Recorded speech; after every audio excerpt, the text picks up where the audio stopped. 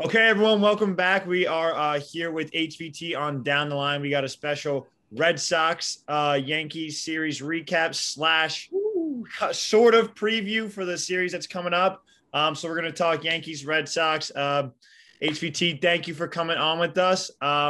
What are your immediate thoughts? Sure. If you had to just give me like one sentence, what was your thoughts based on this series where the Yankees took like 1.5 games, I guess if you want to call it that. Technically took 2 games out of the three, but really it was like 1.5. So what are you thinking?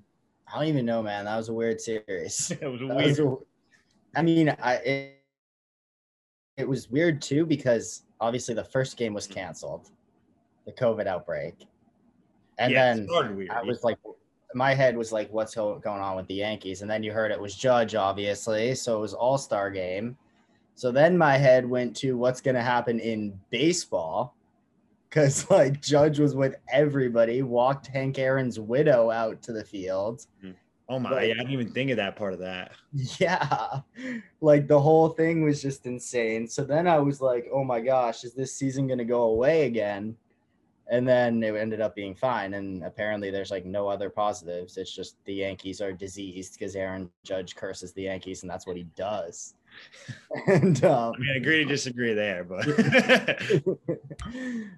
don't know. It's wild, man. It was a weird series. It feels like there was like a gap between that game one and game two. Too. I guess there was because of the rain delay. yeah. But I feel like there was almost a cancellation between those two games too. Like it felt like a long time between those games where the Red Sox won was at like 4-0. I think there kind of was because at least from my perspective, I kind of Yeah. stopped watching like 4 or 5 innings into the first game, and then the second game got delayed. So it was just like, and then you're right after the cancellation Thursday. I was like, how crazy was it? Like this Yankee team continues to, like, no matter how low I drop my expectations, they still disappoint me. I was like, you know what? I don't think we're gonna win this series. I just don't see it. And then they don't even play the first game, and we have 4 contributors out Yeah. due to COVID, including our best players. I mean, it's wild too because you and me, Stanzo, have talked about it because I watch a lot of AAA ball too because the Red Sox have a lot of prospects I really like and I want to see it. So like on off days they show Nesson games, and on Nesson they show the Woo Sox. And one of them was, or two of them were against the Rail Riders, and I was texting you about it, and I was talking about how the team is just wildly opposite of what the major league club is. Like it's lefty hitters, it's switch hitters, it's speed, it's guys who battle counts every at bat. Like it is. What did we call it? I think we called it the anti. I said they're the anti-Yankees, and Yeah, yeah. it's so true. And I I think, think yeah. yeah, go on. No, I think it gets lost too. Like a lot of times you see people talk about the problems with the Yankees, and there are problems roster construction wise. A lot of people harp on the strikeouts, and yeah, that is it sometimes. I think honestly their number one problem a lot is that they're so station to station. Like it's not just that they're home run Yeah, dependent, it's that none of yeah, these guys can really run. Like you can make a case Aaron Judge is like the best base runner on this team, and the guy's 6'7". Like that's yeah. absolutely Like nuts. that. Like unless you include like a Gardner or a Wade who doesn't ever really get on base. Like it was so refreshing last night because I was at the game, seeing like Greg Allen taking extra bases, Yeah, seeing man. like they hit and Yeah, run a little bit. Like it's just like yeah. it was just nice to see. I haven't seen them play that way in years. Yeah, no, it's wild. I mean, I don't know if maybe it reflects a change in theory for the Yankees. I don't know that their AAA team is just built so different. I don't, or maybe it's just that they're stashing those kind of guys in case they need them there. I don't know, but it's wild, man. Like they've been fun to watch. Like every time they've given the Woo Sox absolute hell and just battled counts and all this stuff. And I think you guys saw part of that over the last 2 games of the series. Yeah. I mean, the last one game of the series because the first one wasn't a game. Speaking of prospects, I mean, he actually hit his first home run tonight, but what were your thoughts on Duran coming in? I've been super high on Duran for a while, but I mean, not set like I mean, I was high on him just for his speed when he was a seventh rounder back in the day, but I think it was 2018 actually that we drafted him. And I mean, he's made all these swing adjustments, and everybody's heard about it, the crazy power he's come up with. And I mean, I didn't know if that would really translate to the big leagues, but obviously it is taking away pitch over the wall like that, like he did today. But the And dude's a that's all weapon. bicep. That's all bicep. Yeah, he's a weapon, absolute weapon. And like, I mean, my first thought is going that way with a home run. It's the monster too. Yeah. Like, hit that ball half as hard and put it off the monster. If we're at Fenway tonight. I'm shocked that they put him in the 2-hole tonight. I mean, I saw your kind of breakdown of it, and like I like the idea of the lineup protection, but I mean they must trust him a lot. I mean that the Red Sox lineup is a powerhouse. To put him in the 2-hole is not saying nothing. I mean that's a really big commitment to him. So I mean I didn't even think that they would be bringing him up this year. That's probably more me just not really paying attention to the farm system the way you do. But like I wasn't expecting to have a prospect that was going to contribute right away like this. I mean, he's been. Yeah. I mean, it's been only a week, but like he's been good. He's been good. No, the most impressive part about him has been how he's worked at bats. And I mean, they're gonna change the way they pitch to him. Everybody happens. You're already seeing a little of it where they're attacking him with high fastballs and he'll chase them. But that's just how every rookie in baseball goes. Like you get that high fastball treatment and they look so good, and you have to learn how to lay off them. Like Devers went through that. Gleyber Torres went through that. Everyone goes through that. Yeah. So he's dealing with a little bit of that right now, but at the same time, he's battling at bats, and that's been the most impressive part. Not even the hit off Cole on that first pitch or the home run tonight. It's just been how ready and how confident he looks in his ABs has been awesome. No, he does look comfortable up there for sure. And I think if there's a spot you're going to put him in, I mean, put him in front of your 3, 4, 5 of Bogarts, JD, and Devers. I mean, you really can't ask for any better protection than that. I think that's one thing. That's another thing the Red Sox do so well is keeping those 3 guys in the 3, 4, 5 slot. I know I saw tonight it looked like JD and Devers flip-flop, but that's one thing I wish the Yankees would do more. I feel like just knowing where you're at in a lineup, knowing who's hitting before you, after you, it's such an underrated aspect. It's just one of those things that analytics kind of downplays, and I like when teams do that, and I wish the Yankees would do that. I mean, this is the biggest lineup shakeup tonight we've seen all season. Mm-hmm. I think they actually said there's something. JD's in the 5 spot, I think, tonight. And I think they said it was the first time he's ever not been 2, 3, 4 while he's been with the Red Sox.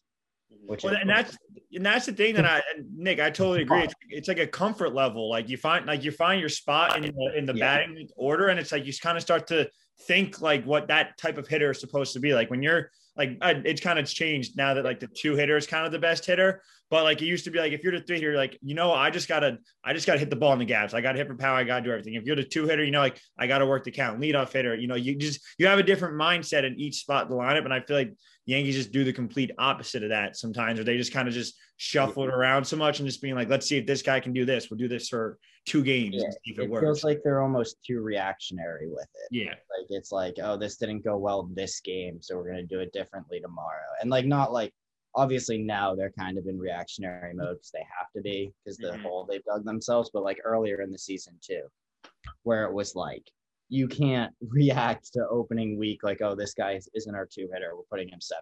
We're putting him here. We're putting him here. Like you said, it is about confidence. So it's about knowing that and knowing where you're penciled in. I feel like that happened to Clint Frazier too. Like he was maybe going to be like kind of like this 5, 6, 7 area. And then like immediately, like you said, after the first week, he was like 9, 9, 9. Like he was never getting past that. And like he probably started thinking to himself as, all right, I'm probably no better than a 9 hitter, like that it gets in your head at some point. It really does. Yeah, for sure. Yeah. No, I don't know. It was obviously a wild series too. And it's not even over yet.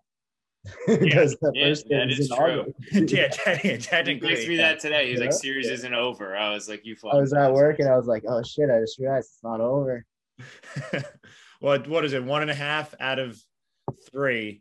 I refuse to say it was 2 games because I mean, I'm torn on my own take. I'm torn on my own take because if 7-inning games count, shouldn't like a 6-inning game count too? Like but I feel like it doesn't, like because I hate the 7-inning games, but like if we're gonna count them, we should count this one too. Oh yeah. No, listen, it counts. Obviously, it's just not a baseball game.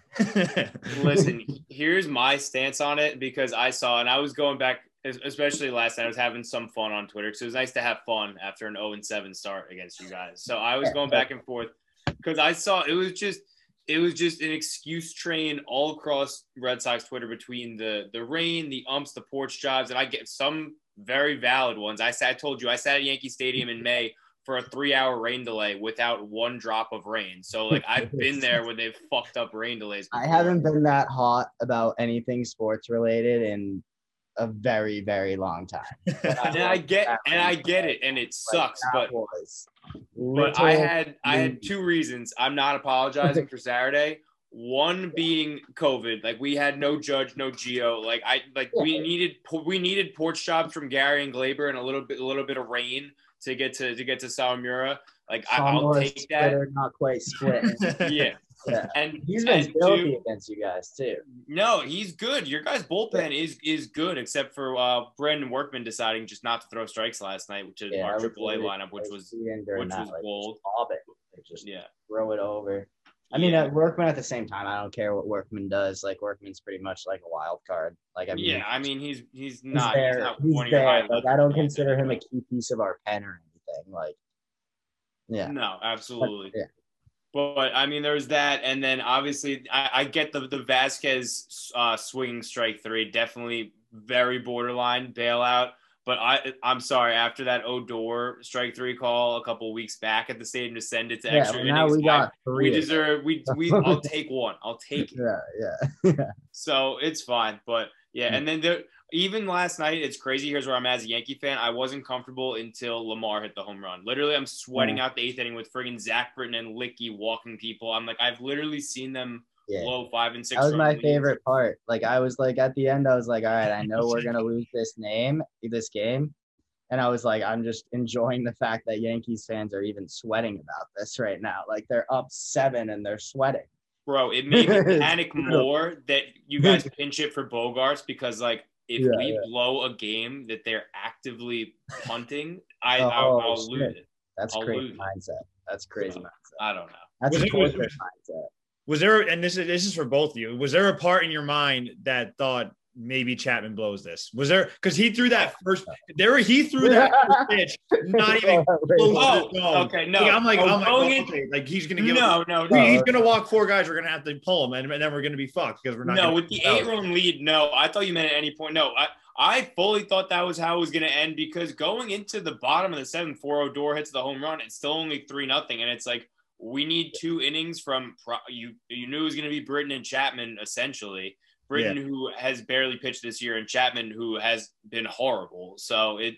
But no, luckily we get the insurance 2-run home run to bring it up to 8, which I guess I felt comfortable. Yeah.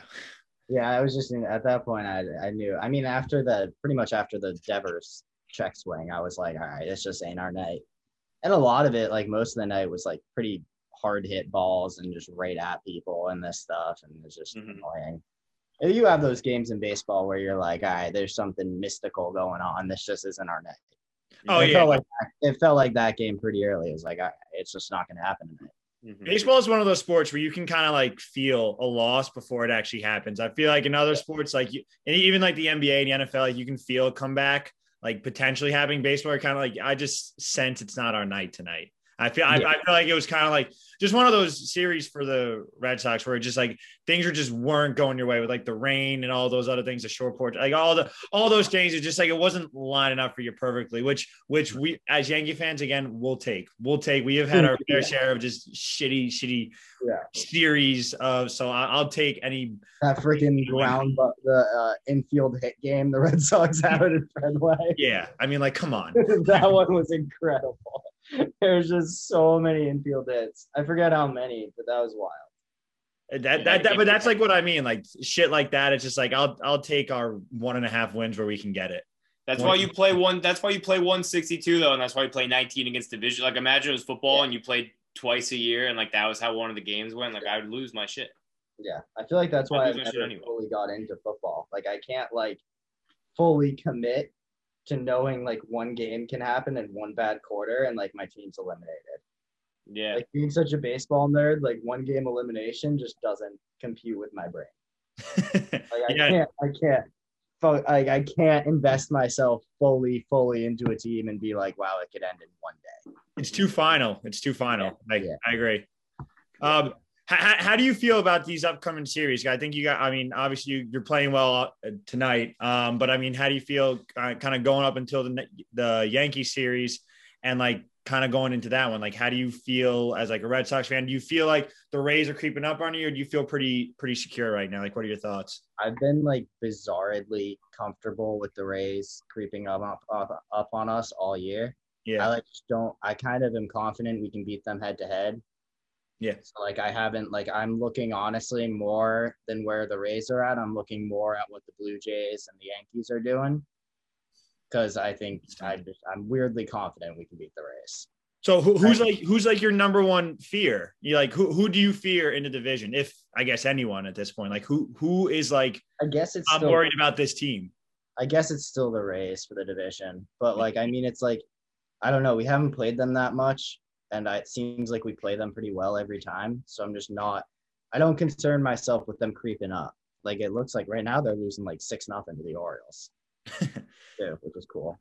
So it looks like after the whole Boston media meltdown from yesterday when they were half game back, we're just gonna go right back to a game and a half up on them. So that's fun.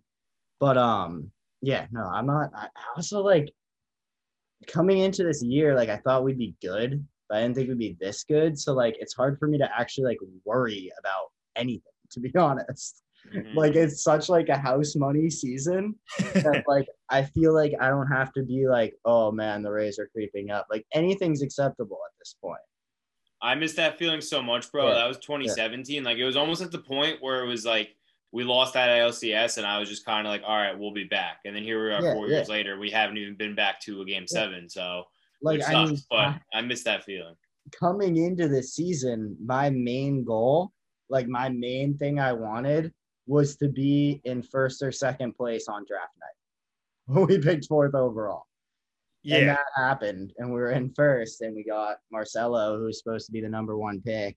And my season's pretty much good now. Like whatever happens. Like get Duran experience, get other guys experience. The team's super fun to watch, but like just the direction the team is heading, I'm like stoked on.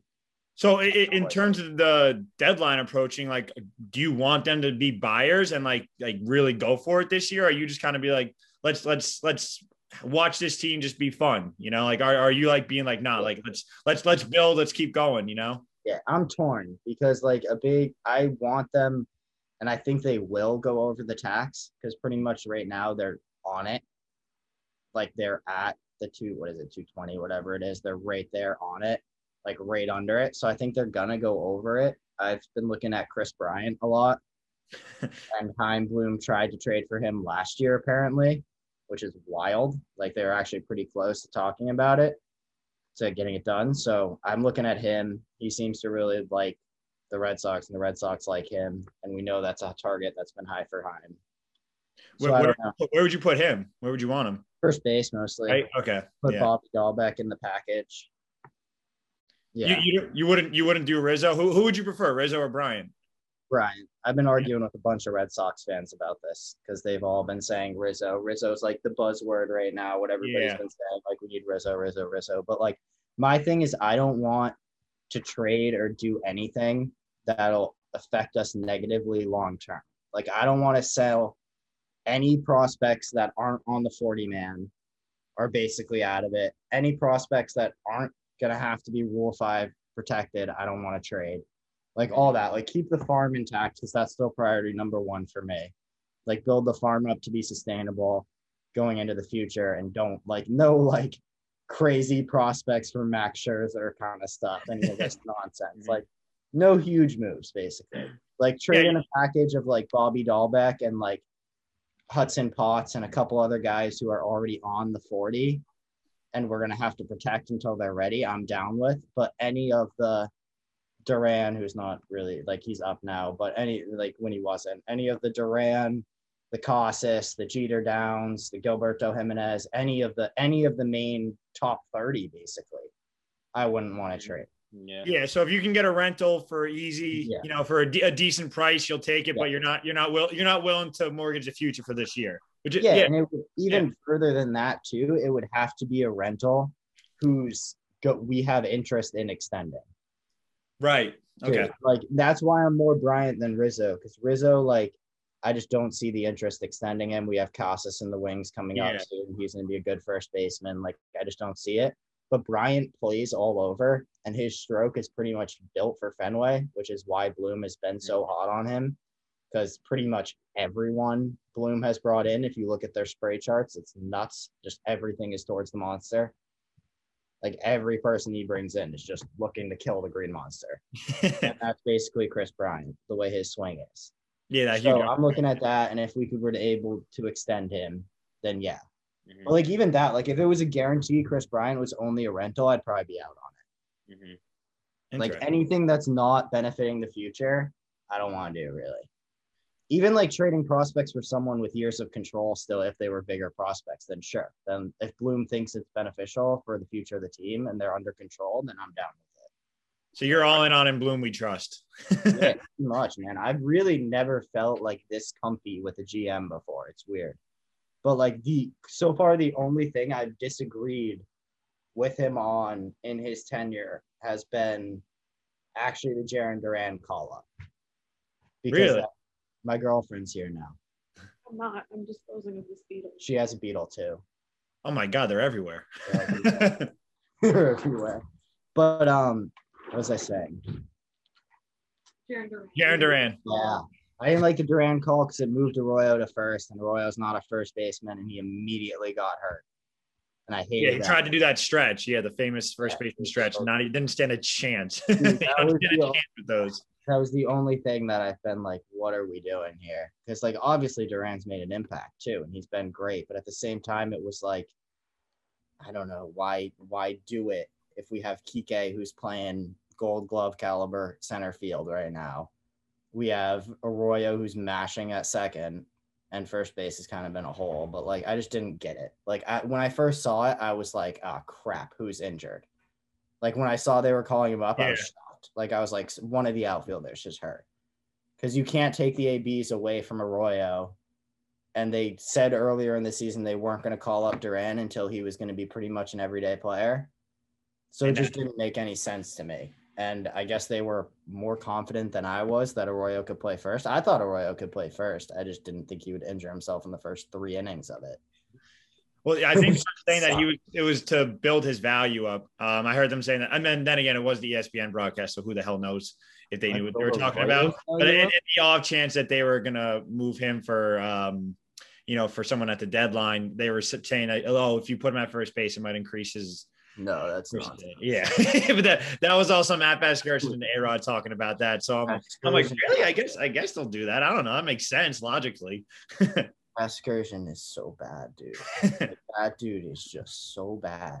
Like some of the stuff by the end of that broadcast, like by the second inning of that broadcast, they were a Yankees podcast, like talking about deadline acquisitions and all. It was so bad, dude. He's got a great voice, terrible takes. Horrible. I love hearing him talk. I don't like listening to him, if that makes sense. The stuff he says is like even gotten me off the voice train of it. Like he's just so bad. Like, I mean, what was it? What's his name? Gittins, the first baseman prospect you guys have. Mm-hmm. He caught that like foul ball pop up, and I tweeted at the time. I was like, that was the most routine foul pop up I've ever seen in my life. And Matt Vasgersian was like, I swear, I thought he was gonna drop a Santa Maria on it. Like he was losing his shit. Like he was like, oh, what a play, Chris Gittins. And I was like, am I watching the same game right now? And I feel like I have compared him to Michael Strahan because they're both big guys and wear number 92 for a New York team. So there's that, which is, I guess, slightly better than him comparing Mike Ford to Babe Ruth last year on Sunday night. It's so funny because it's flipped for me because I used to like not like A-Rod and I was okay with Vasgersian, and now I'm like don't like A-Rod, but Vasgersian's just way cringier for me. Like I just can't stand the stuff that guy says. A-Rod knows baseball. I think he's the perfect studio guy, like when he's on Fox with Poppy and Big Hurt, because it's like short spurts of him and his knowledge. Once you put him in there for like 3-4 hours, he's almost like, oh fuck, like I gotta talk, and it's just half the time makes no sense. A-Rod is not a conversation guy, Nick. You're exactly right. You gotta like be like, okay, A-Rod, you're gonna talk about this. You have 2 minutes. That's it. Do not stray from the script, A-Rod.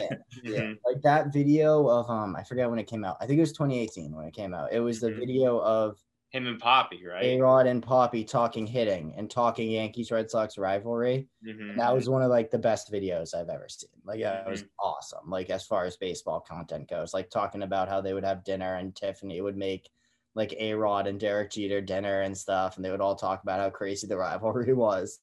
Like that was absolute gold. Like you need to give him a direction. Like, and I think it would call me crazy, but I think that direction should be like the baseball game happening in front of them.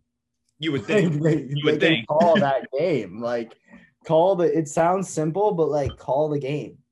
Call the game happening. Talk about the at-bats. Like the last time, they just don't talk about what's happening pitch to pitch. And I feel like it's one of the reasons everyone thinks baseball is boring. Yeah. They don't talk like on national, everybody's watching it, Sunday Night Baseball. They don't break down like, oh, he might throw this here. He might go this here. This is the game within the game. Not even the game within the game, just the game. They don't even talk about Well, they treat it like a radio show. Yeah, like they're on WFAN. Exactly. I would love to hear. I agree. I would love every broadcast to have two analysts and the play-by-play guy that just like stays out of the way. Like you said with Vescursion, he does it a lot. Michael K. I like Michael K. But I think he's kind of bad at this too. Like interjecting their own opinions. Like no offense, like just call the game and what's happening. I want to hear the players tell me like what their perspective is. Like every once in a while, Cohen and O'Neill will go back and forth with each other, which I like. Like, you know, the Mets broadcast pretty good at that with Darling and Keith. Like let the players give their perspective on what's happening. I don't need to hear some random ass guy's opinion on it. Well, it's like with Romo, you know what I mean? Like when people think what you want about Tony Romo and like what he actually like sounds like. He's a little annoying when he goes for like 2 minutes, but like when he like calls a play before it happens and then it happens, that's awesome. Cool. You know what I mean? Like you understand so much more about like the game that you're watching when you actually let these people talk about baseball, as opposed to just being like, oh, let's hear what they have to say about Fergie for like 2 minutes. Like, shut up. Shut up. I made myself mad for a minute. It's true. And I mean, it's honestly, to me, it's one of the reasons that a lot of kids don't like baseball and they can't get into baseball. It's like a big broadcaster problem, especially radio, which I mean, I guess doesn't matter because kids don't listen to the radio anyways. But like when I'm at work, dude, and I have to listen to a Sox game on the radio, like that Red Sox radio booth is just so bad. And it's like all old heads, like barely calling the game. And they're just, it's awful. It's awful. And like you listen to some of the other teams, like lower market teams, booths for the TV, and they have like a 75-year-old dude doing it who's just as stale as can be, just saying the same lines he's been saying for 60 years. And it's like, it's unbearable. It's like, why, if you actually dive in and you're like, build the suspense for what's happening every at-bat, like baseball becomes so much more exciting because people don't know what they're looking for at-bat to at-bat. There's so much within like every single pitch. Like if you just start thinking about like pitch sequencing, which is why I'm actually glad. I think John Boy actually convinced them to do it. John Boy did, on ESPN podcast. Like if you actually like go sequence like pitch to pitch to pitch, like there is so much going on, which is like it's crazy. It's crazy. Like just think about it for 2 minutes and like talk about it for a minute, which would be awesome. But I guess that's too much to ask from A-Rod. It's wild. It's wild. And like and A-Rod's like a dude who loves baseball. It's like, why aren't you talking about the baseball that's happening? Literally why. That's the other thing too. Like I complain a lot about like Manfred and like the direction like some of these rules are going in, but at the same time, like these guys just shit on baseball. So it's like, how does that make people feel when you're turning into a broadcast and you just hear guys who used to play or broadcast and they're just shitting on baseball? Like I love John Sterling, but it's just always like he's just always ripping on analytics and how batting average doesn't matter. And it's like every other sport, I feel like the broadcasters, the players, they evolve as the game evolves. Like you don't hear like NBA broadcasts don't always rip on like, oh, if this were the 90s, we could still handshake, blah, blah, blah. Like, no, like they're calling the game as they see it. Like, I feel like baseball, it's always like, this isn't 1998 anymore. And it's like, honestly, like good. Like we have so much young talent. Like it's exciting. Like we have a shit commissioner, but other than that, like the game is in such good hands, and 95% of the broadcasts you listen to, you would have to believe the opposite. Yeah, for sure. Yeah. Yeah. HVT, I didn't want to ask you because I asked you this in our very first Zoom that unfortunately got cut off by Zoom. But I was asking you about what you expected from what's up?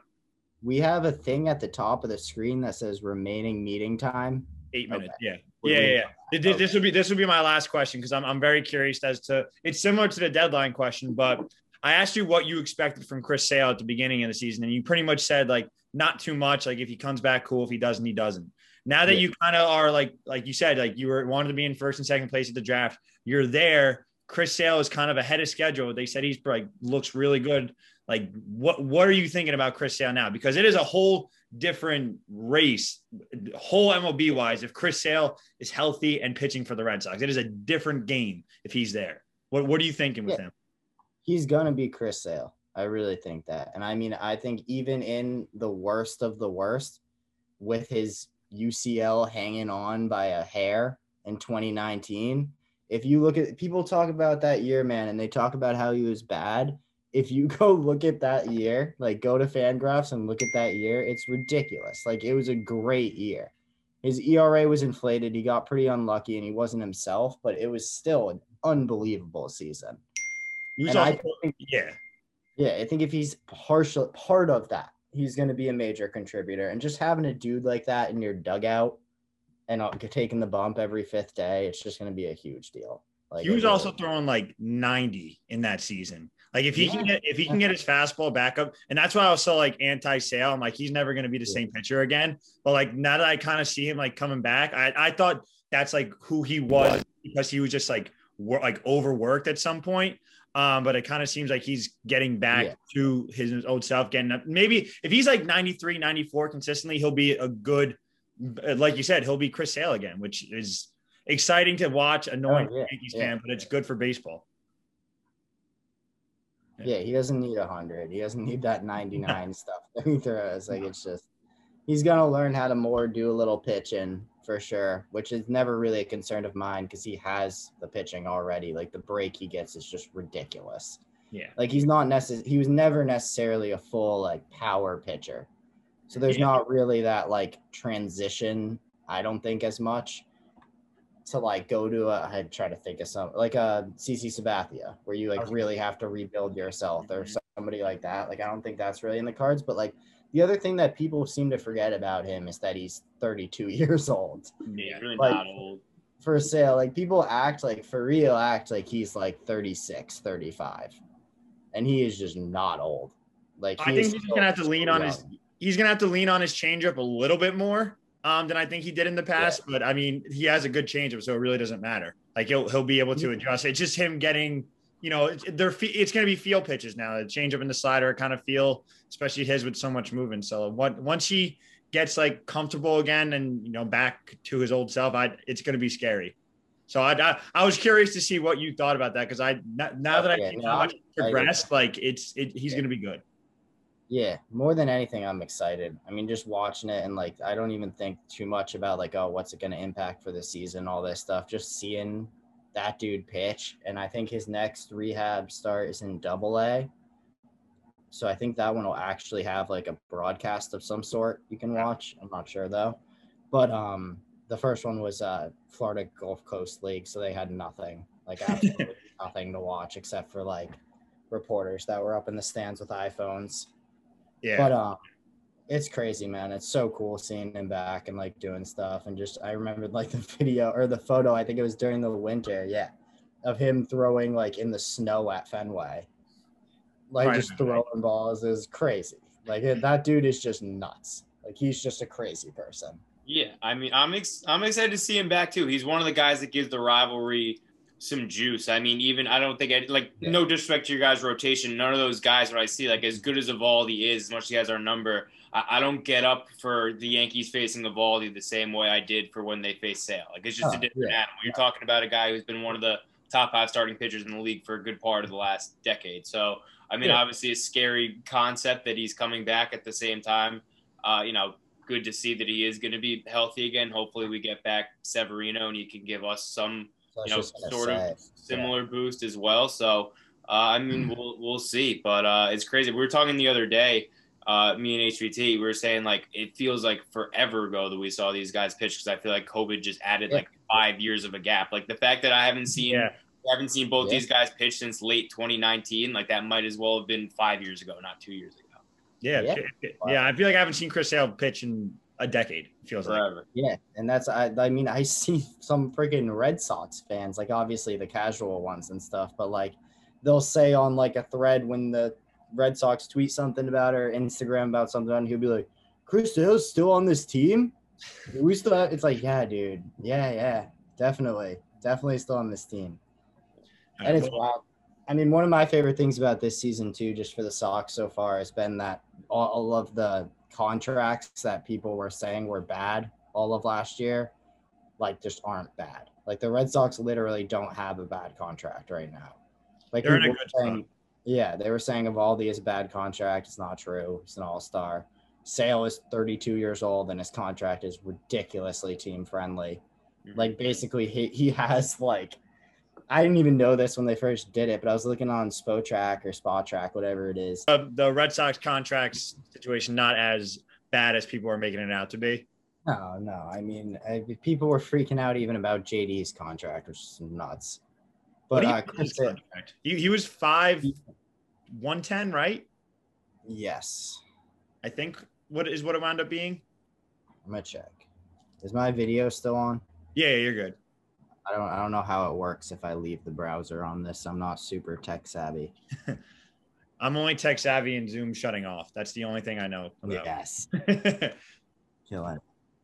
I noticed that I was in my girlfriend's Zoom account on her computer.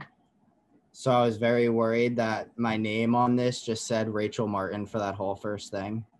But it didn't. I think you're good. I think it said Henry Von Thaden. Yeah. I was like, shit. That just Rachel Martin the whole time. But 2021 payroll, JD is 19 milli this year. That's not bad. I mean, Nick, what are we paying Chapman? 16 and a half, 17? Dude, Chapman and Britton are the worst. And people get mad. Stanton's only a 22 mil hit. So like if he stays healthy, that's really not that bad. Paying over 30 million for two relievers is bad, even if they're elite, and they've both been pretty terrible. Except Chapman had obviously 2 good months, but like that's horrible. Yeah, I had a pretty unpopular take at the time where I thought the Yankees were definitely not going to pick up Britton's option. It just felt I didn't think so either. I didn't know. I kept saying because I kind of wanted him on the Sox. I was like, I don't think they're going to pick up Britton, and I like him a lot. So I wasn't sure, but I said that a couple times, and people were like, "You kidding me, dude? No, there's no way they're not picking up that option." But that was just weird. Like, I mean, if they were actually that convinced to stay under the tax, why are you picking up a $13 million option on a relief pitcher if you're gonna stay under the tax? Mm-hmm. Relief pitchers are so weird to me because I feel like I value them so much, and then when I see them sign for anything above like $10 million, I'm like, that's not worth it. So like I'm always torn between like a relief being like, you just got to get your guy. Like I don't consider the Liam Hendricks contract terrible. You know, like, and he's I think paid more than Chapman right now. I think he's got like the 18 range. Like as of right now, I don't consider that bad, but I'm sure next year when he's probably digresses in some way, I'm going to be like, this is bad. You know, so like I get so torn year to year with those reliever contracts. I never know how to like put together an opinion for them. Yeah, no, it's weird. And especially because it seems like so much of the time, it's like when you take a reliever out of his element, they just completely fall apart. Yeah. It's so weird. Like in a trade or if you sign them to a different place, it's such a like volatile market for success. I feel like you see guys like Emilio Pagan, they traded him to the Padres from the Rays, and he was like one of the best closers in baseball. And I think 19, and they traded him to the Rays or to the Padres, and he was just terrible that first year. It's just so weird.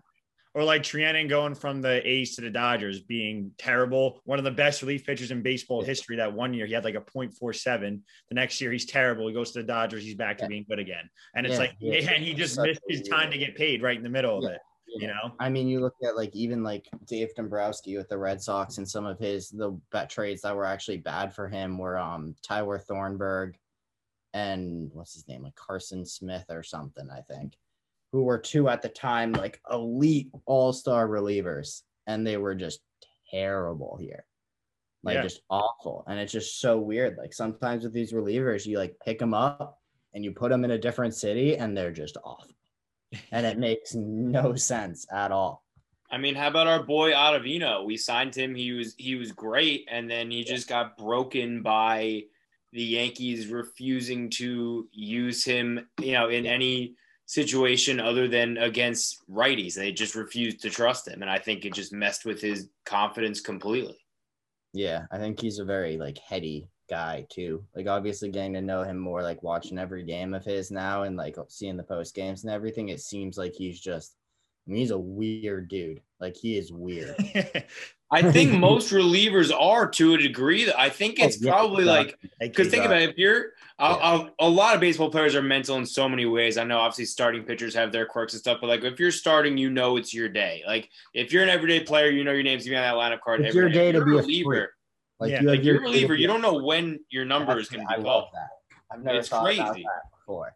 I've never thought about that way before. Relievers have to be a freak every single day, and starters have to be a freak on their start day. Yep.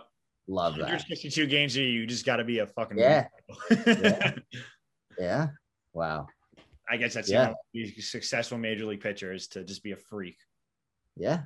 I think that's the general theme of this episode, and what we learned is that if you want to be in the MLB, you just got to be a freak.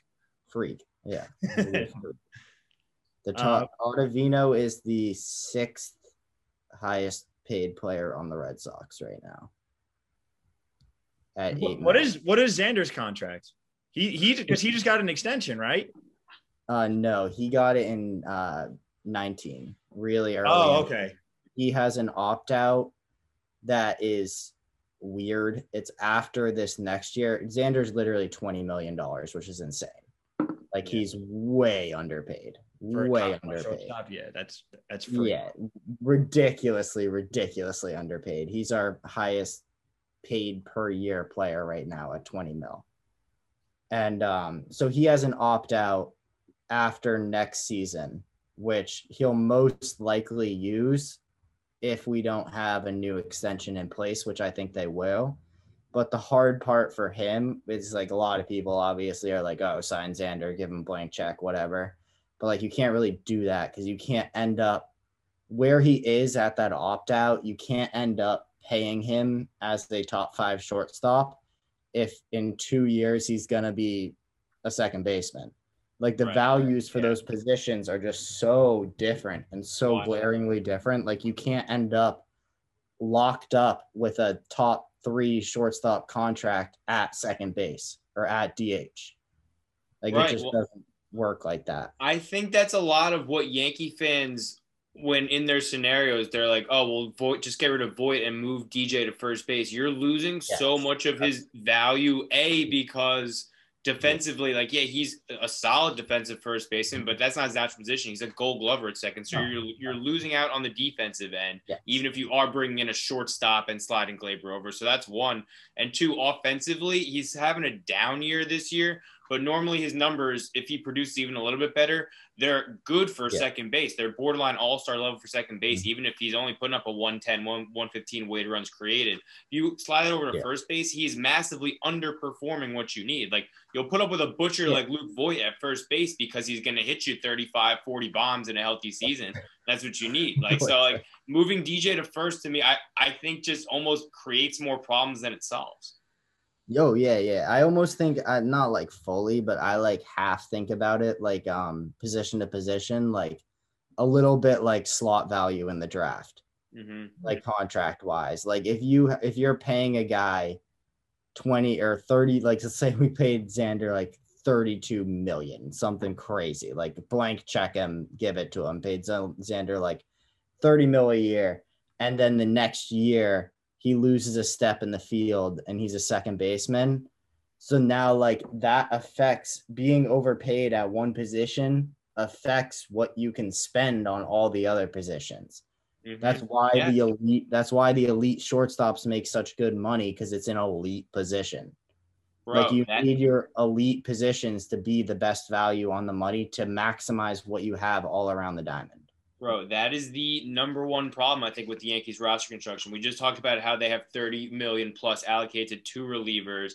They have 22 million, which if Stan could play the field, that would be fine, but to a DH. Like, it's as if you're paying, you're an NFL team and you're paying all your money to a running back. Like, it just doesn't make sense. And then people will complain about the Cole contract and be like, oh, that's whatever. That's 20% of our payroll. Well, that's where you should be allocating your big money contracts to a starting pitcher. That you're not going to complain that you're paying Patrick Mahomes or Russell Wilson a bunch of money. Like, you need elite starting pitching the same way you need quarterbacks. Like, that's who you pay. Like, you do the Sale deal 10 times out of 10. You do the Evaldi deal 10 times out of 10. Those are guys that could start game 1, game 2 of a playoff series for you. That's who you pay. You don't pay the reliever 17 million or the DH 25 million. So like, it's just, and people don't grasp that. Yeah, it's money allocation in the wrong places for the Yankees right now. And now, unfortunately, that also trickles into the years coming, because you look at the years down the road and the money that's already on the books at positions that aren't the prime positions, and you start to realize, like, wow, it's going to be hard for this team to spend appropriately with this money already on the books. Yeah. Like, I think it's like, let me see. I'll check right now. We'll say 2024. I'm hoping this CBA is just wildly different. It's just somehow. It's almost. It's almost what you start to 300 mil. Yeah. So the Red Sox in 2024 right now have 2 contracts on the books. 2. Total contracts on the books. That's not arbitration, guys. That's just like actual money on the books that you have to be paying, because arbitration you can duck out of. Mm-hmm. But so Xander makes 20 mil and Chris Sale makes 17 adjusted salary in that year. And Xander will be at more than that because he'll probably be extended. So really it's only 1 contract on the books, and that's Sale at 17. And then you look at, which isn't bad at all. No, that's wide open. Like, you can spend your money any way you want. Yeah. You look at the Yankees in 2024, and it's scary, dude. They are going to have 5. You got DJ, Stanton, Cole. Cole will be probably 34 by then, which is fine. And Garrett Cole, again, I'll say the same thing I said before. You're paying him for the first 5 years of this contract, which is another reason why I think when people are like, oh, just blow it up, we have XYZ coming up. Yeah, well, we have these guys coming up, and we're going to be paying Stanton when he's 35. I think we attach a prospect to Hicks and get rid of his 10 million. But you're going to be paying probably Cole, DJ, and Stanton on the back ends of their deals where they're going to regress. Plus, likely Aaron Judge, I would think. Who knows what Glaber ends up. So it's just like, for me, it's like, while some of these guys are still cheap and while they're in their primes, you have to go for it, but at the same time, not go all in on 2021, because I don't think that makes sense. Like, if I'm them, I'm looking to maybe go for a rental or 2 this year where you're not giving up your Medina, your Volpe, any of the prime guys that can help you in, hopefully the short term. But at the same time, I would like to acquire some controllable guys. Like Ketel Marte, if he were somehow available, that's a trade I make. I'll give guys, because you have 3 more years of control past this year for him. Joey Gallo, he's like the buzzword, the same way you said about Rizzo. And I'm not against him. I think he would rake at the stadium. I know he's not the best fit in terms of his strikeouts, but my main concern with him, he's got 1.5 years of control. He's going to be a free agent 1 year later at the same exact time as Aaron Judge. I don't think that makes a ton of sense for our timeline. So that's my gripe with him. So, I mean, we'll see. That's why I think Starling Marte is my guy right now. I think you could probably get him for maybe one decent prospect. I think it could make a lot of sense. Maybe if you like it, you try and trade Hicks and re-sign him. It's the Marlins one, right? Marlins and Starling. I'm so bad with that. Ketel is the Ketel is the backs. I like know the differences of them when I see their faces, but every time I just hear the names, I second guess, and I'm like, which one is it? Right. But yeah, the Yankees are 4 guys, like you said, on the books in 2024. 36 mil Cole, 32 mil Stanton, 15 mil DJ, 9.7 Hicks. And that's 2024. There's already 92 mil 785,000 on the books. Is 36 Stanton's cap hit though? I think his cap hit stays. I could be wrong. Either stays at 22 or it might jump up to like 25 Yeah, or 26. no, that's just his adjusted salary. His luxury tax hit is 22. Okay, yeah. So that's the number we're looking at then. Yeah. Well, I don't know if you guys have anything else, but I think that we've covered every inch of the Red Sox and Yankees up until 2024. I don't know how we got here. I don't know what happened. Yeah, HVT, thanks a ton for coming on. Obviously, we really appreciate it. And we got a big series coming up in a couple of days now at this point. So luck to the Sox, but also fuck them, for the time being. Series predictions. What do you guys got? Sweep. Yankees sweep them. Yeah, no problem. Yeah, I don't know. But I'm gonna go with the I don't know. I'm excited, dude, because I kind of I was being a weirdo, and I half in the back of my head was okay with the Yankees winning this last series because I wanted some juice to come back. I mean, when you win the first 7, you could root for that. Yeah, exactly, dude. That's where I was. And my boss at work, it was mad funny. I came in today and he was like, "You freaking jinxed the Sox." And I was like, "Nah, dude, I got what I wanted." We got some juice, baby. Yeah. So it's gonna be fun. It'll be a fun series. I mean, I think we'll face Cole again, right? Yeah, you'll see probably Cole, Tyone. We really only have 4 starters right now. And maybe Cortez comes off the COVID list by the Domingo evaporated into the bullpen somehow. I don't understand what happened there. I don't know. Herman sucks. He literally missed the start because of a root canal, and all of a sudden he's a bullpen arm. I don't know what happened there. He's an absolute head case. Luckily, Tyone's throwing the ball well, and maybe we'll get a run for Jordan Montgomery. 5 straight starts without 1 run of support, which is absolutely. Maybe we'll have other people on our teams by this weekend too. That's not impossible. That's a thought too. That could be interesting. More juice, man. Johnny Lasagna will be back. That's a fact. So that's good. Johnny Lasagna. So we'll see what happens with that. I'm going Yankees split. It looks like they're going to take 3 out of 4, and Chapman blows the save on Sunday. That's my official prediction. I'm going Red Sox series win, 3 out of 4. Okay. For sure. I think realistically speaking, I think the split is the safest pick. But I'm going all tunnel vision, baby. I'm going for this Yankee sweep right here. Although the chance of it happening about 2%. Tunnel vision, baby, to the playoffs. I mean, it's not like there's no in the Yankee season. There's no we won a big series. We can relax a little. The relax is gone. It's it's crazy. It's got to be beyond urgent. Yep. Yeah. It's a big hole. It's big. Oh, it's a huge problem. It is a massive issue. Yeah. All right. Well, thanks again for coming on, man. We really appreciate it. Yeah, it's going to be an exciting series for sure. Yeah, it'll be a lot of fun. All right, man. We'll talk to you later.